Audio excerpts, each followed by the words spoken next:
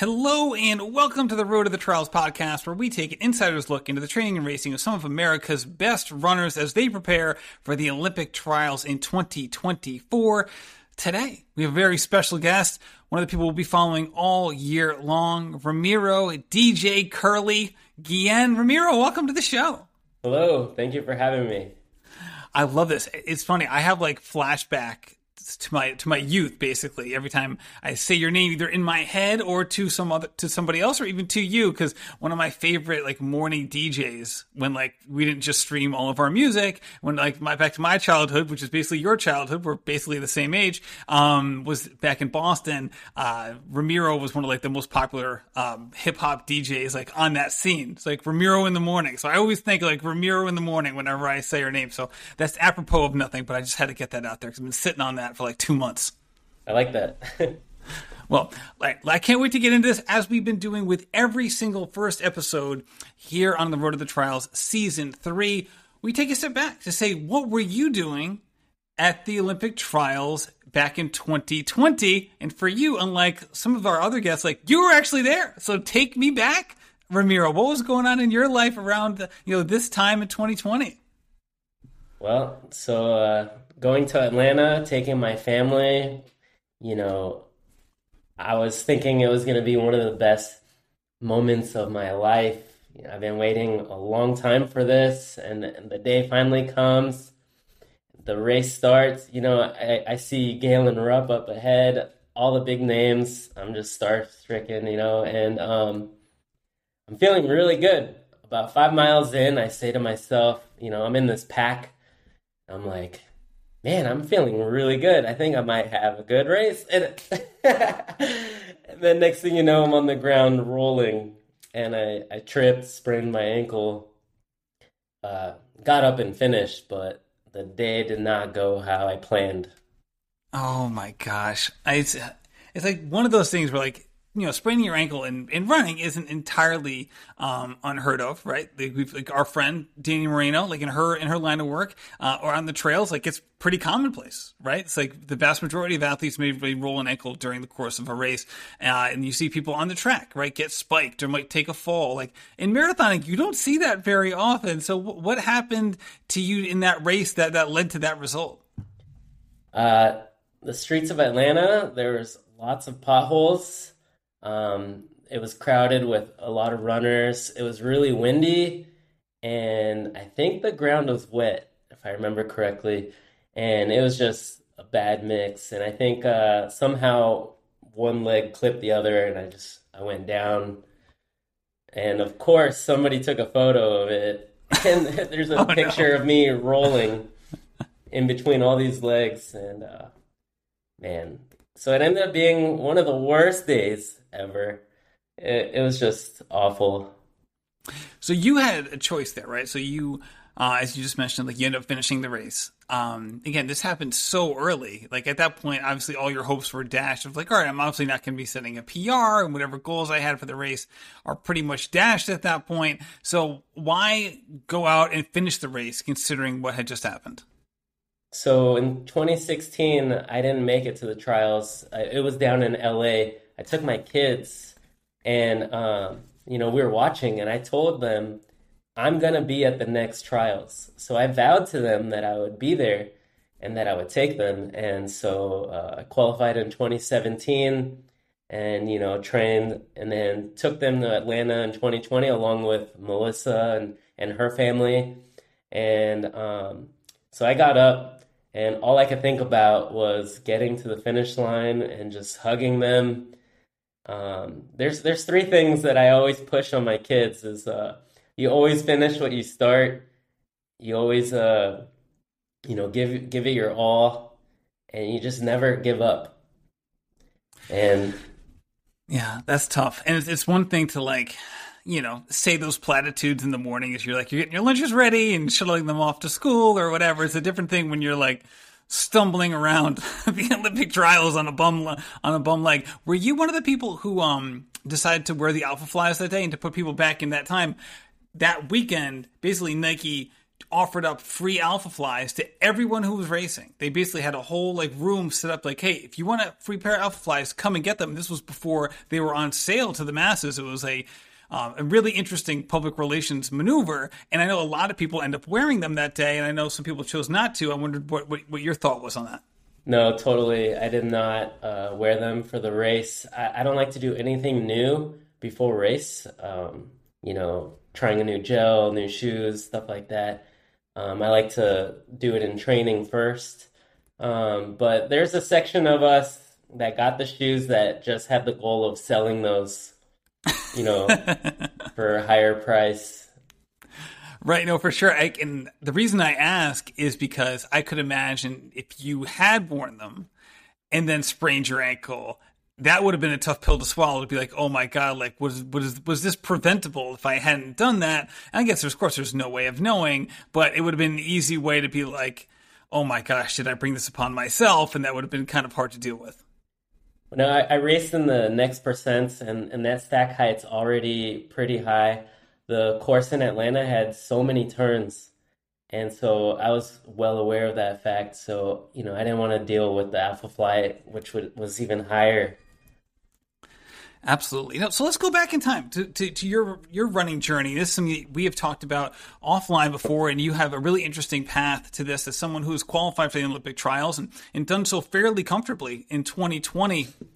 Usually the people who fall into that group have similar backgrounds, right? Not always like, hey, I went to Michigan or I went to UCLA, but a lot of them had, hey, I was a former college runner.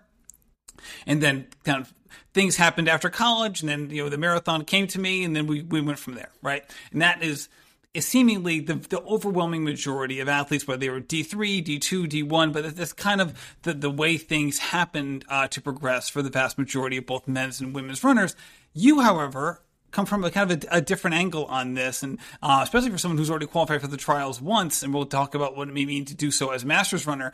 I can't wait for you to tell the people what your running background is, because it is so different than so many of your competitors. Yeah, so I grew up playing soccer and baseball. The only running I did would be in PE, or the jogathons in elementary school. In junior high, I always try to run the mile the fastest in the school, and I was super competitive, and I would run a certain time and I would brag to everybody. Nobody would believe me. All right, you have to tell us. I love these stories. I love what you ran in 8th grade mile stories. Probably might have been sub 6. I don't remember the specific time, but it's got to be faster than that. I ran sub 6. And I am not a talented athlete. So I remember I ran 5:56, but the school record was 4:54. So I was nowhere close to that. So that was also the pinnacle of my running career. So I always have to ask people what they ran as an 8th grader. Oh, I don't have any official times from back then. But no coolrunning.com to go back and look at? Not back then, no.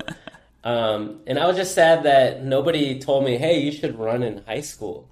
So I went to high school and I continued doing soccer, and I was on freshman team, 9th grade, and then 10th, 11th I was on junior varsity, and I saw the bench so much. I was just I come from a soccer family, but unfortunately the genetics, I was just really small, so I was on the bench a lot.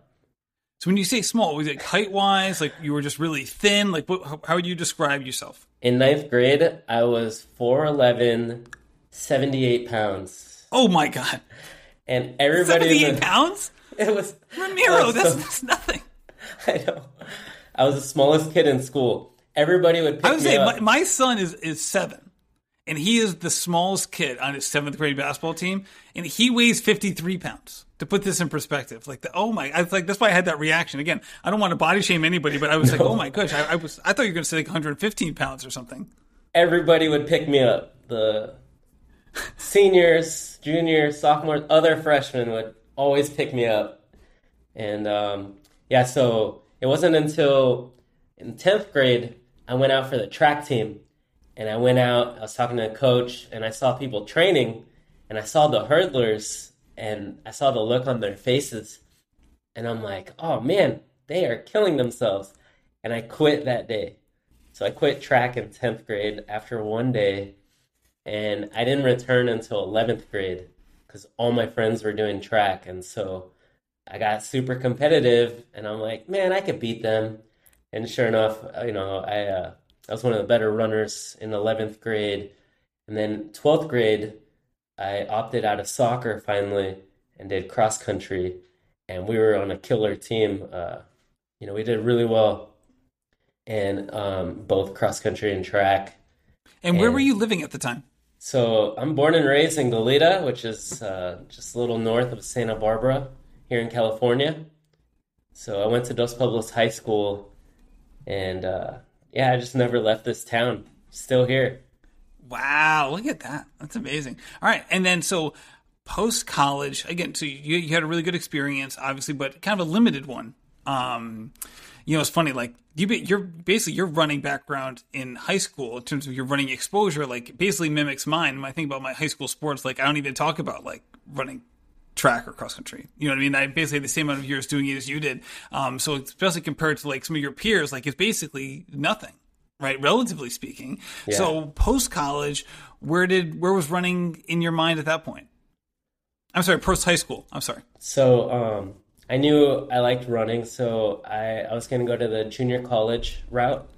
And so I went to our local junior college, ran, cross country and track, but I dealt with a lot of injuries my freshman year.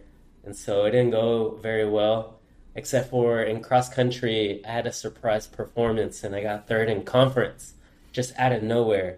I had mono earlier that year, and I was getting wrecked in all these races. But then in conference, just came out of nowhere, got third, and then we go to Southern California Championships like a week or two later. I sprained my ankle the night before the race, so I didn't even get to compete. My season was done. Wait, the night before the race, what were you doing? We were at a team dinner at a teammate's house, huge mansion, and I go in the backyard, I start shooting hoops, and I get knocked over by this dude's Great Dane. You were guarded by a dog, and you sprained your ankle playing basketball the day before the race? Oh, my God. Yeah. And so that was freshman year. My season was done.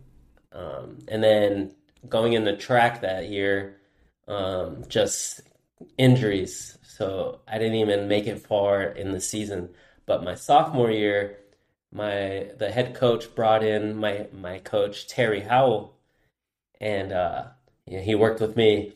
And we did a lot that year. And he's still coaching me now. So he came in 2001, and he's still coaching me now. And Danny Moreno. Yep.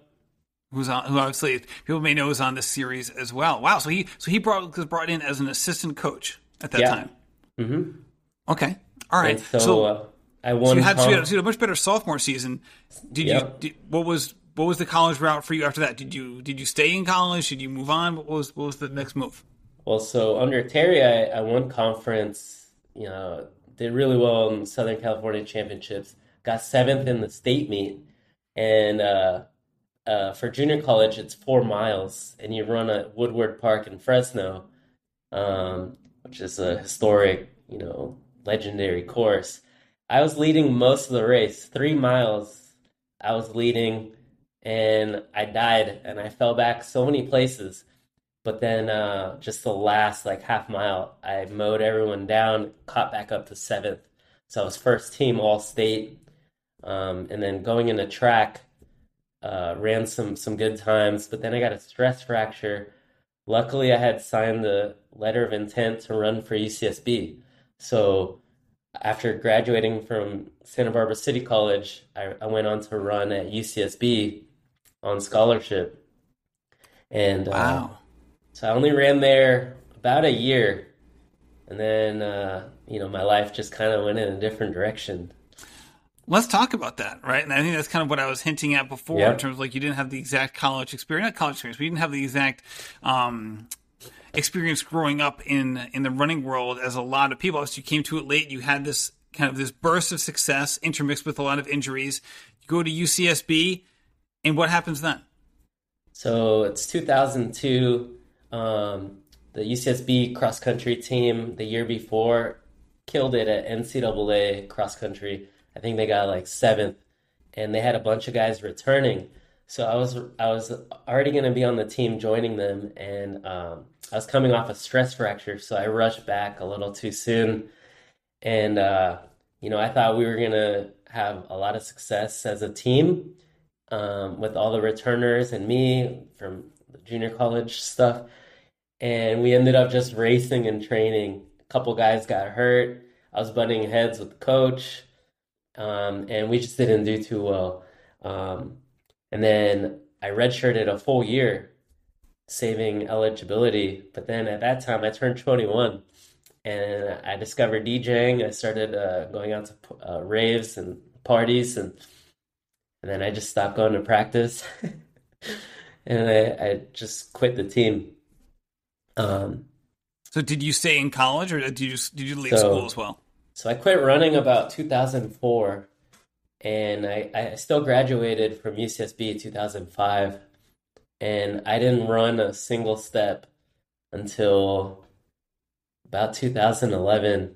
Wow. Late 2011, and I have a picture here to show you. Let's see here. There you go. Looks like a different guy than what I'm looking at right now. So that was 2011. I got up to 182 pounds. So fast forward a little bit from 2004 to then, I was married, had 2 kids, but I was still DJing, just no working out at all.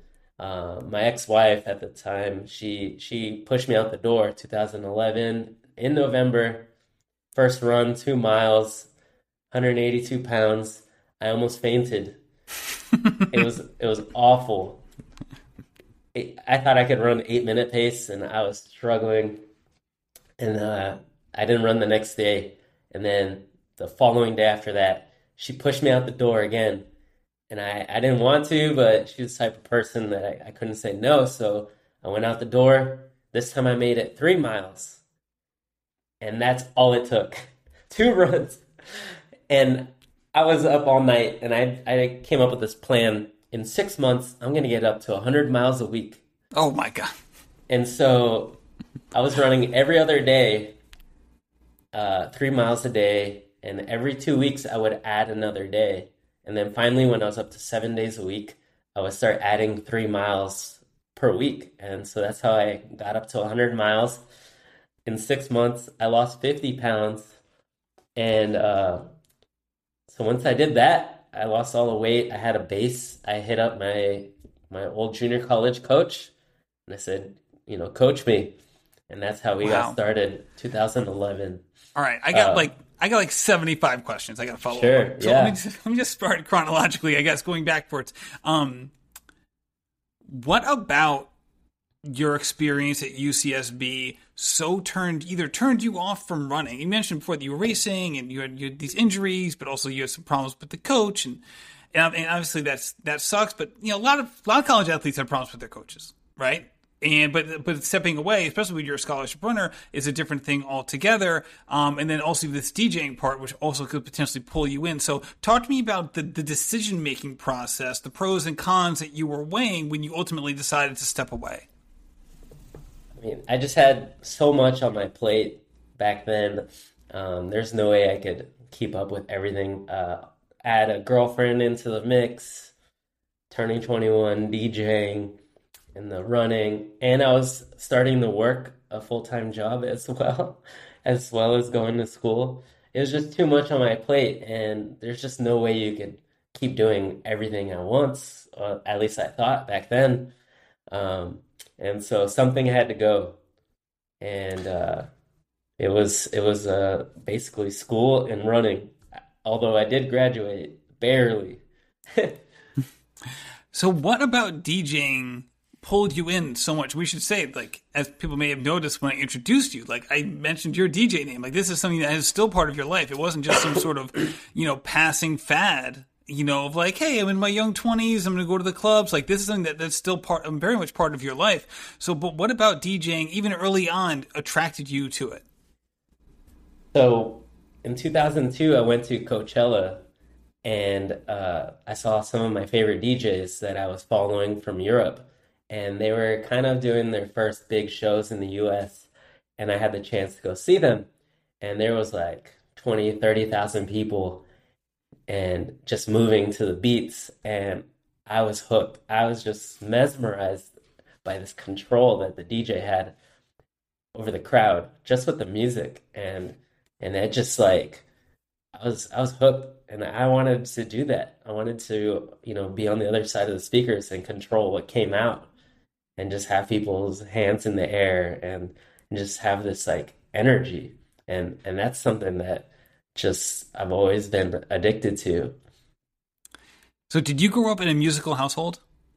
No, not really, but my uncle was a DJ and a musician. And so I used to tag along with him when I was a kid and just, listen to records in his studio. And so he was my mentor for that, as far as family goes.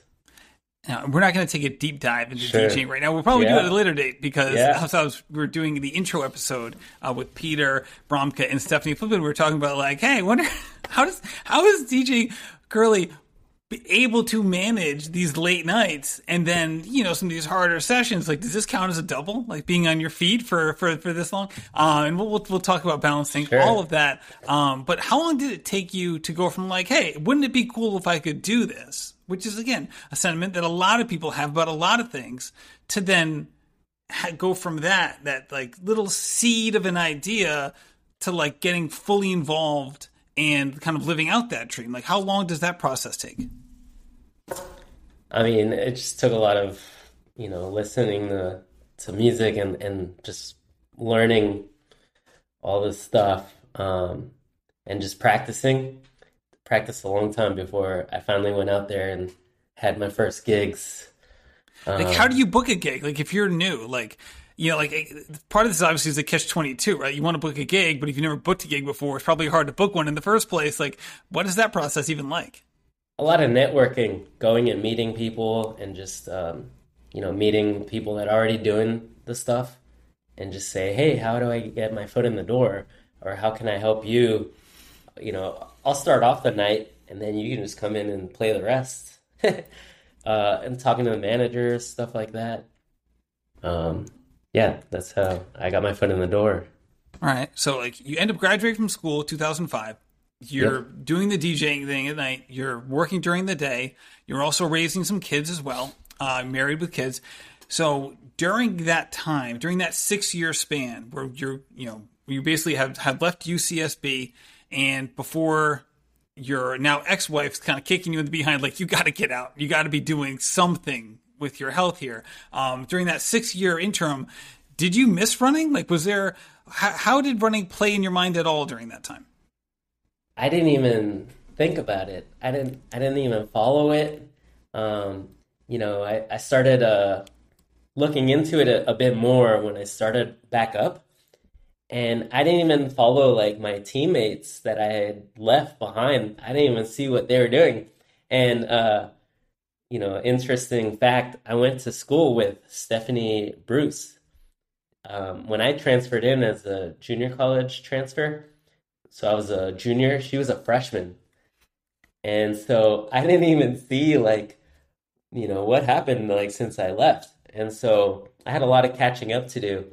And, I saw that, she was going for the Olympic trials 2012. And so I was like, holy moly, like, and her husband too, who was actually a junior college rival of mine, Ben Bruce, we go way back. And the success he had, I'm like, holy moly, how did I miss all of this? I had no idea. I was gone from the running world all those years. I had no idea what was going on. So when you started looking that up and seeing that, again, this is after you started, your first baby steps back into running. When you saw how well they were doing and other people as well, was that motivating for you, or was that dispiriting? Like, oh my goodness, like these were my peers. Like, how did I let this fall away? Or were you like, all right, I'm going to get back there? I kind of got a little sad because, Ben Bruce transferred to Cal Poly, which is a rival school of UCSB. Same time I went to UCSB, and you know, I beat him in when I made first team, all state cross country. I outkicked him at the line there, and so I'm like, I was right there with him, like, and look how well he went on to do. If I had just stayed running, I would have been like right there. And so I was like, man, like, why didn't I just stick with it? And I mean, what can you do? Hindsight's 2020. So I just like forgot about that and just looked forward.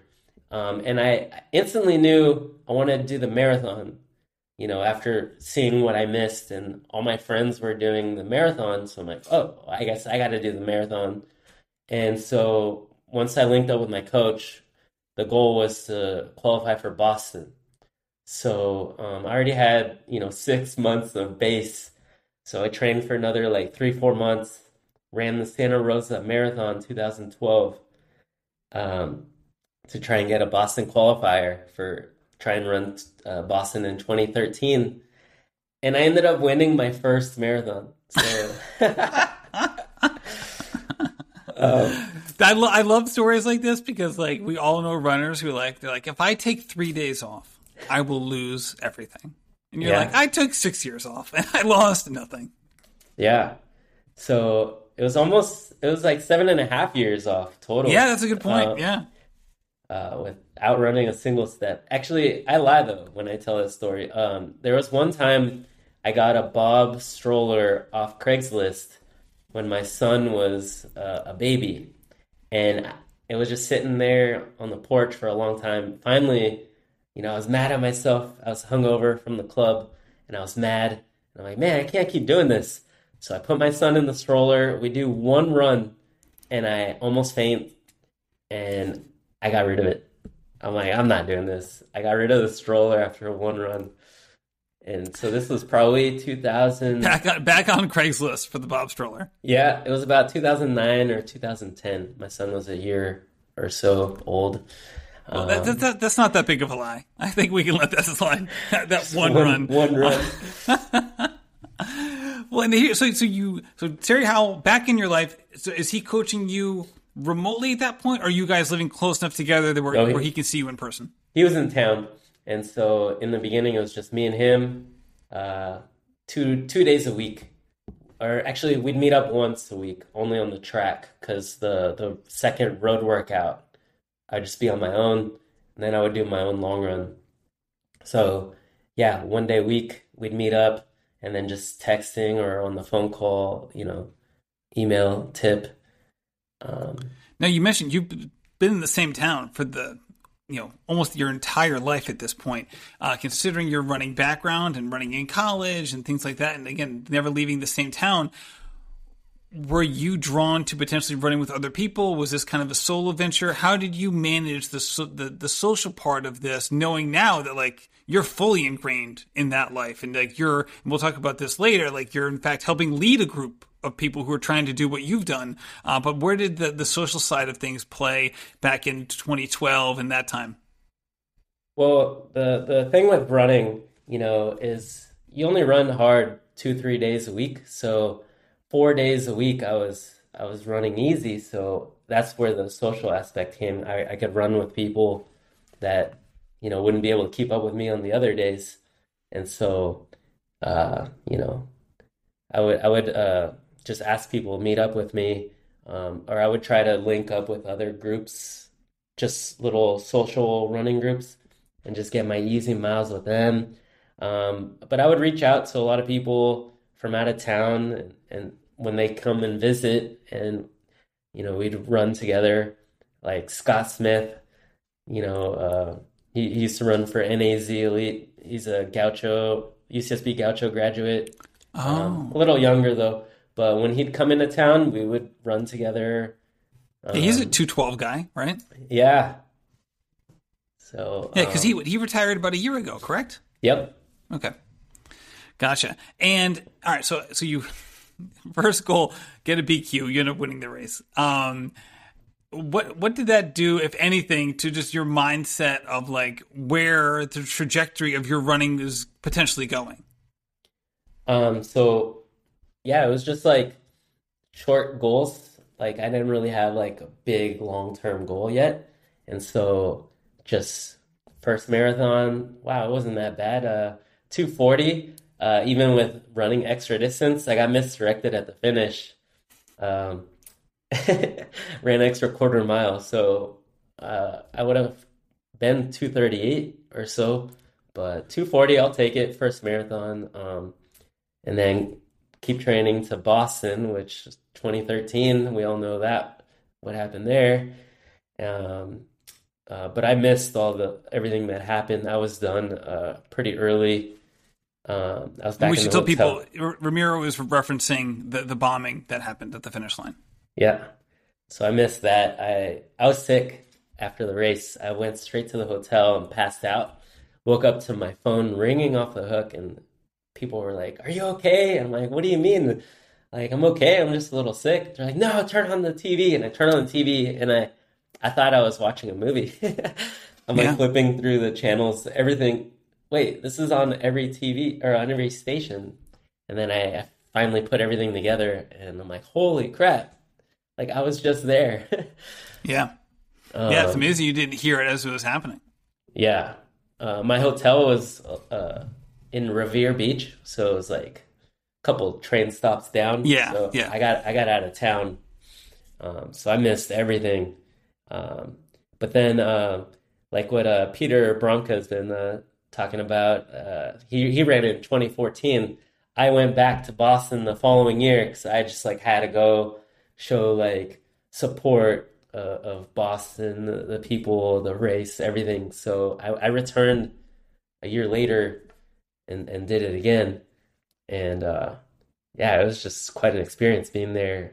Everybody just so unified in support.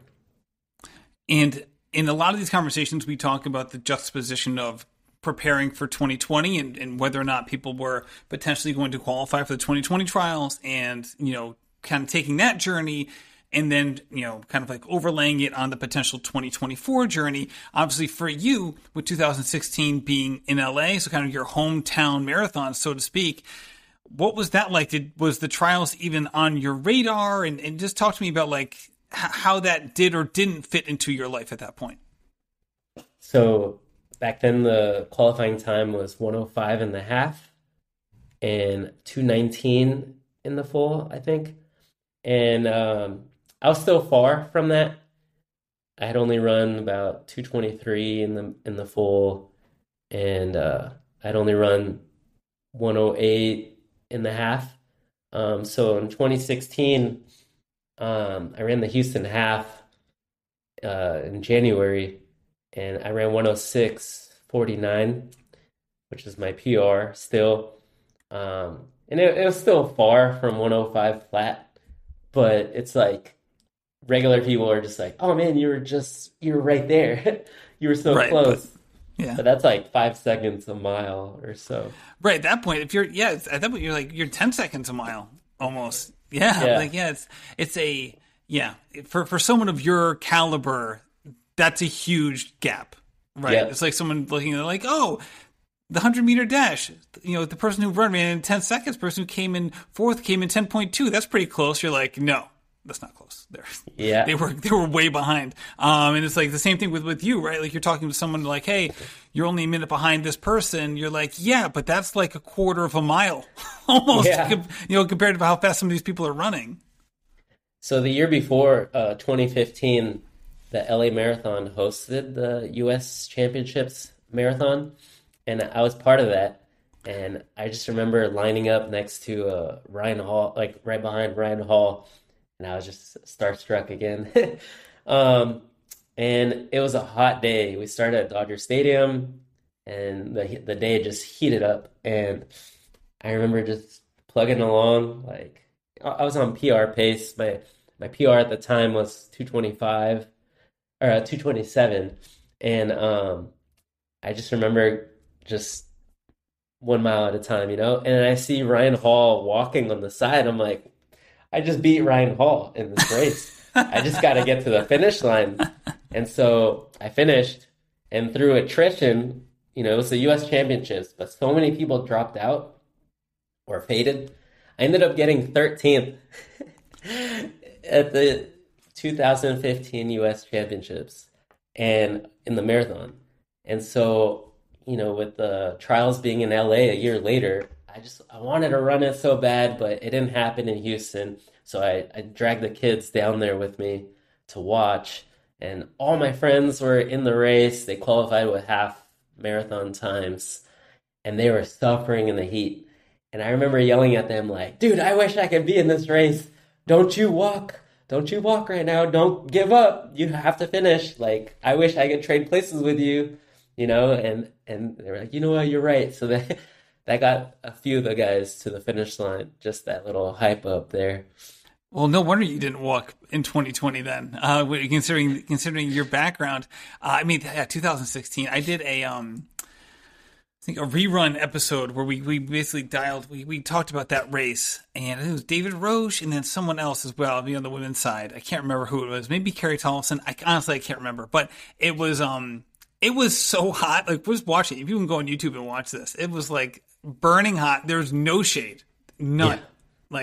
And it was like watching people like just dying out there, and it was an interesting watch. And you're like, oh my goodness, like this is insane. This is really insane in terms of what they're putting these runners through. And obviously in Atlanta, you kind of had the opposite. Like, it was cold and it was windy and things like that. And and we'll see what happens in Orlando. Obviously, Orlando on February 3rd, it could be anything.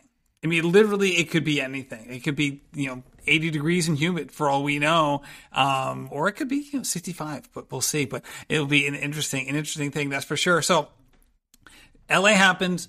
You tell your kids, I'm going to be there. When you said that to your kids, I guess, how serious were those words, right? When I say that, I mean, like, was that like aspirational, motivational? Were you like trying to speak it into existence, or were you like, did you fully believe when you said that? Oh, I fully believed. It just like wasn't, you can't rush the marathon, and it's just things will line up when it's supposed to. And it just has like almost a mind of its, or a life of its own that way. Like, it won't, you're not, Bronca says, it doesn't owe you anything, right? So it just wasn't time yet. So I just needed more time. And so I just needed to stay consistent with what I was doing. And eventually it would pay off. And so that year I ended up running 2:21 at CIM. And like, okay, so I started at 2:40 in 2012, and now 2016 I'm at 2:21. I'm like, and I have a couple years to chop it down sub 2:19, and so it just happened a year later. 2017, I ran 2:17:35 at CIM, so I dropped about 4 minutes in 1 year. Right, and you were all of a sudden you were safely under the number, which is huge. Yeah. Yep. All right. So let's just fast forward a little bit, right? You talked about how that race went. So when did you think, all right, like, let's run it back? I want to qualify for the 2024 trials. We should say right now, like, you're a Masters runner. Now, like you mentioned, like, hey, Ben Bruce was my peer in college. Ben Bruce just won the Masters 5K in Atlanta this past weekend, right? Like, these are your cohorts, right? Like, you and I, we're the same age. Like, kind of, I'm speaking your language here. You're going back to, like, this is the year I was in college. Like, hey, that's the year I was in college. I just turned 42, and so at what point was the 2024 trials again in your radar of like, I want to go do that again? I want to get back to this spot. Pretty much the day after the 2020 trials, I'm like, I gotta do it again, because I left Atlanta so unfulfilled. I went through a period of like depression. Like, man, that wasn't what I was expecting. Like I thought I was gonna feel something. And it was such a letdown, disappointing performance, the injury. I'm like, man, I kicked my ass for, you know, so long, just 8, 9 years or whatever, just to get here. And now what? Like, what do I do now? And so I'm like, let's just do it again. Let's go back and do it over. And so that's been the focus ever since. But COVID happened, that and injuries, and it's been hard since then. But that's the focus, is to get back there. Um, Last weekend I was supposed to race the Ventura half, and I had to drop out due to illness. Second round with COVID. Oh, such a bummer. Such a bummer, right? Yeah. Dude, your hometown race. So let's talk about what the potential calendar looks like for you. Obviously, you wanted to run the Ventura half. Maybe talk about like why you wanted to run a half marathon at this point in the year, and how you're projecting out the races that you're either locked into, or some of like the alternatives. Like if this goes well, I'll do this. If maybe it doesn't go great, I'll do this. Like how does the calendar shaping out for you? So for this year, all I had on the calendar was Ventura half, Grandma's Marathon, which Melissa gave me permission to run. It's going to be shortly after the baby's born. We should say, like, hey, you've two kids you've had for a while. You got a baby on the way. Like, hey, you're like a master's runner who also has a baby on the way. You're hitting some unique boxes here. Just clicking all the boxes. Yep. So, and then CIM for last chance. I ran CIM last year, and it wasn't to try and run a fast time. It was just, let's just get back into racing again, get used to the marathon, because I didn't finish. I dropped out of CIM in 2021 with a calf strain, so I hadn't finished a marathon since the trials. And so my goal was to run 220 to 222 at last year's CIM, and I faded. I ran 226. And so the goal with this Ventura half was like, okay, it's slightly downhill, but let's just try to get a PR and see where we're at in relation towards running sub 218. So I couldn't race. I was bummed, but my teammate, he beat my PR. He won the race, and we've been training together like side by side. And this half marathon PR has been eluding me for ever since Houston 2016, and so that would have been my chance to beat my PR. Let's talk about that, right? So like you had basically 3 months post CIM to kind of keep the fitness going and make it happen. Grandma's is still a ways away. So is there going to be a potential other half marathon or other races on the calendar that are going to be inserted that maybe weren't there originally? Well, right now I'm booked every weekend.